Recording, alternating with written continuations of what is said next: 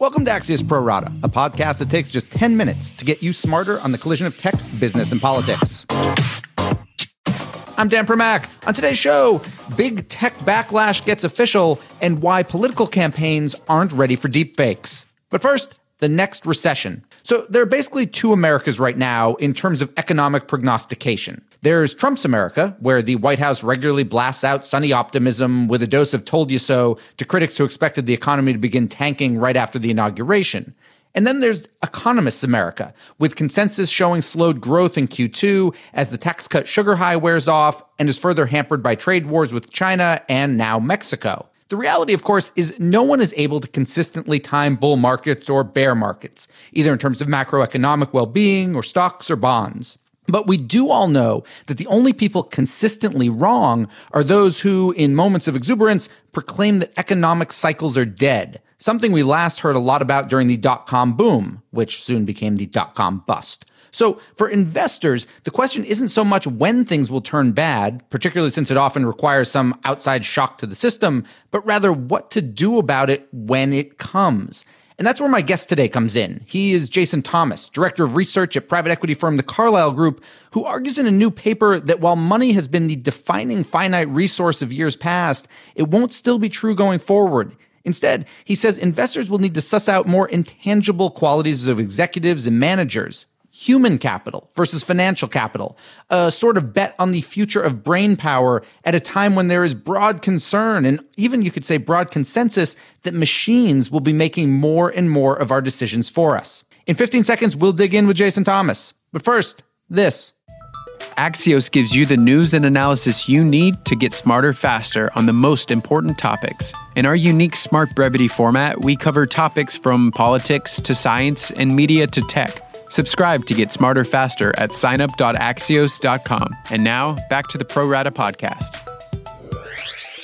We're joined now by Jason Thomas, a managing director and head of research at private equity giant The Carlyle Group. So Jason, in a recent paper, you argue that the past decade's economic boom and certainly its stock market boom has partially been driven by this development in which financial capital or money is no longer a finite resource. What do you mean by that? Well, I mean that there's been a very sizable decline in interest rates. Everyone observes that. But I think for a long time, people have associated the decline in rates with central bank policy. And while certainly that is the driver, central banks have responded to fundamentals. And those fundamentals have been a substantial increase in savings relative to investment. And it's the increase in savings relative to investment that has pushed down rates, led to an increase in valuations really across the economy. And we suggest is that this one-time boost to asset prices has essentially run its course, and investors need to accept this and now plan accordingly. When you say one-time adjustment, though, I mean, we're hearing now about potential rate cuts. You know, some people are suggesting 3 more over the next year. So is it a one-time adjustment or no? Or could it be ongoing? What I mean to suggest is that the long-term interest rates today that we see prevailing, 2% in the United States, much lower, in fact, in some cases negative in other advanced economies, are a reflection of fundamentals. And this is something that's going to persist for some time. Now, central banks, as the Fed has proven over the past few years, may be able to get up from zero from time to time. The economy is going to expand. There may be price pressures that emerge from time to time, and policy rates, overnight rates, may move up.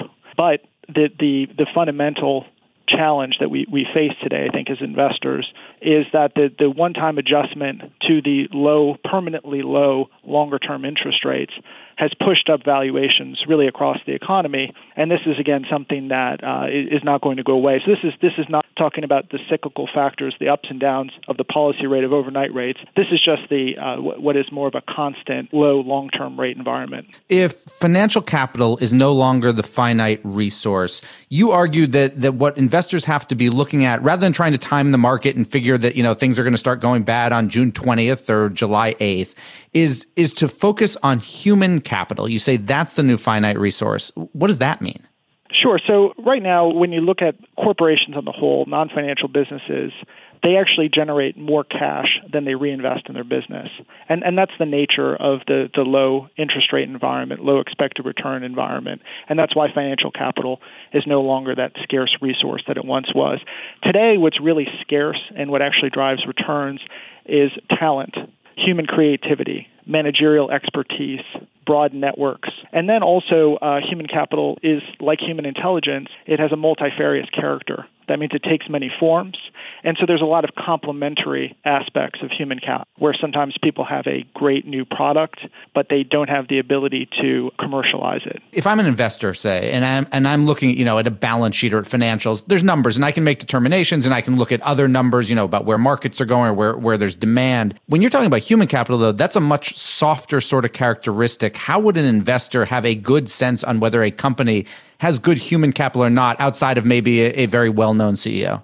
Well, right now, when you look at businesses, and you aggregate enterprise value across the economy, 4/5 of the value is intangible assets. So the old days where you could look at the balance sheet and say, oh, I see that they've got this factory, they've got this physical asset, they've got this property, plant, and equipment, and then assign a valuation accordingly, that's long past. So investors are already very much confronted with having to make judgments about where the intangible assets lie and what is the appropriate value to ascribe to them.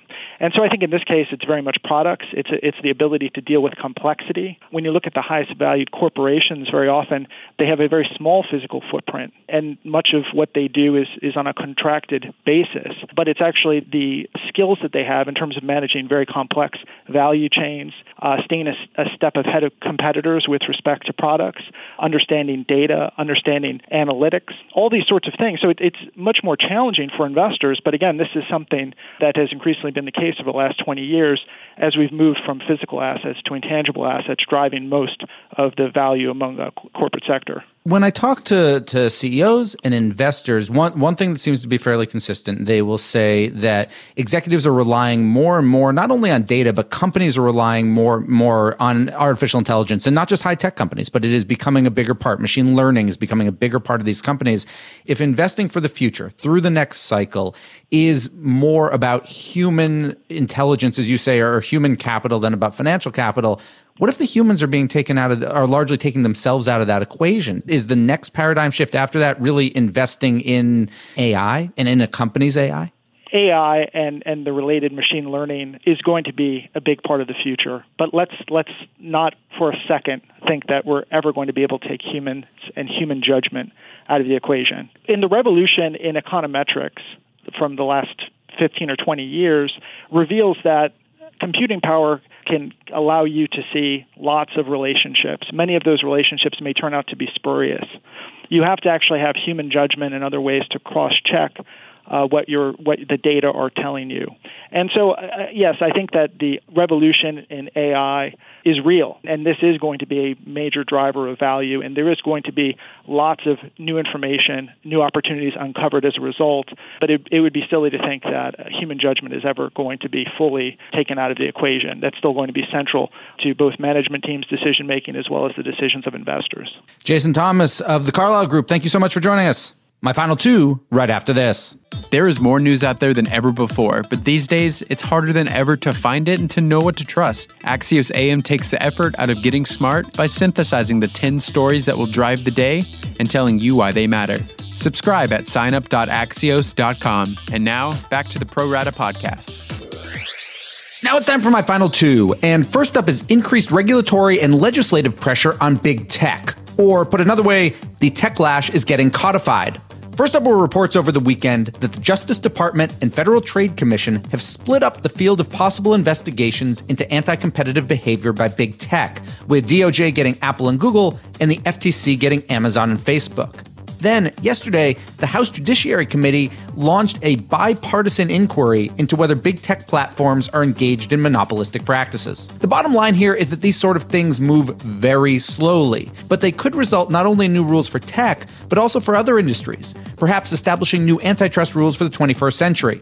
It's the sort of thing companies will need to evaluate when launching new business lines or when seeking merger partners. And finally, Axios' Kaveh Waddell reports this morning that the 2020 presidential campaigns appear to have done little prep work for what could be a flood of fake videos depicting their candidates doing or saying something incriminating or embarrassing. That recent fake video of Nancy Pelosi appearing to slur her words was just the tip of a possible deepfakes iceberg, as the technology not only gets more sophisticated, but also harder to detect. So we contacted all 24 Democratic presidential campaigns, plus those of President Trump and GOP challenger Bill Weld, but only 10 replied, including Trump, but none of them could point to any specific protective steps they've taken against deepfakes. Don't be surprised if this ends up becoming one of the storylines of 2020. And we're done. Big thanks for listening. And to my producer, Terrence Malagone, have a great National Cheese Day. And we'll be back tomorrow with another Pro Rata podcast.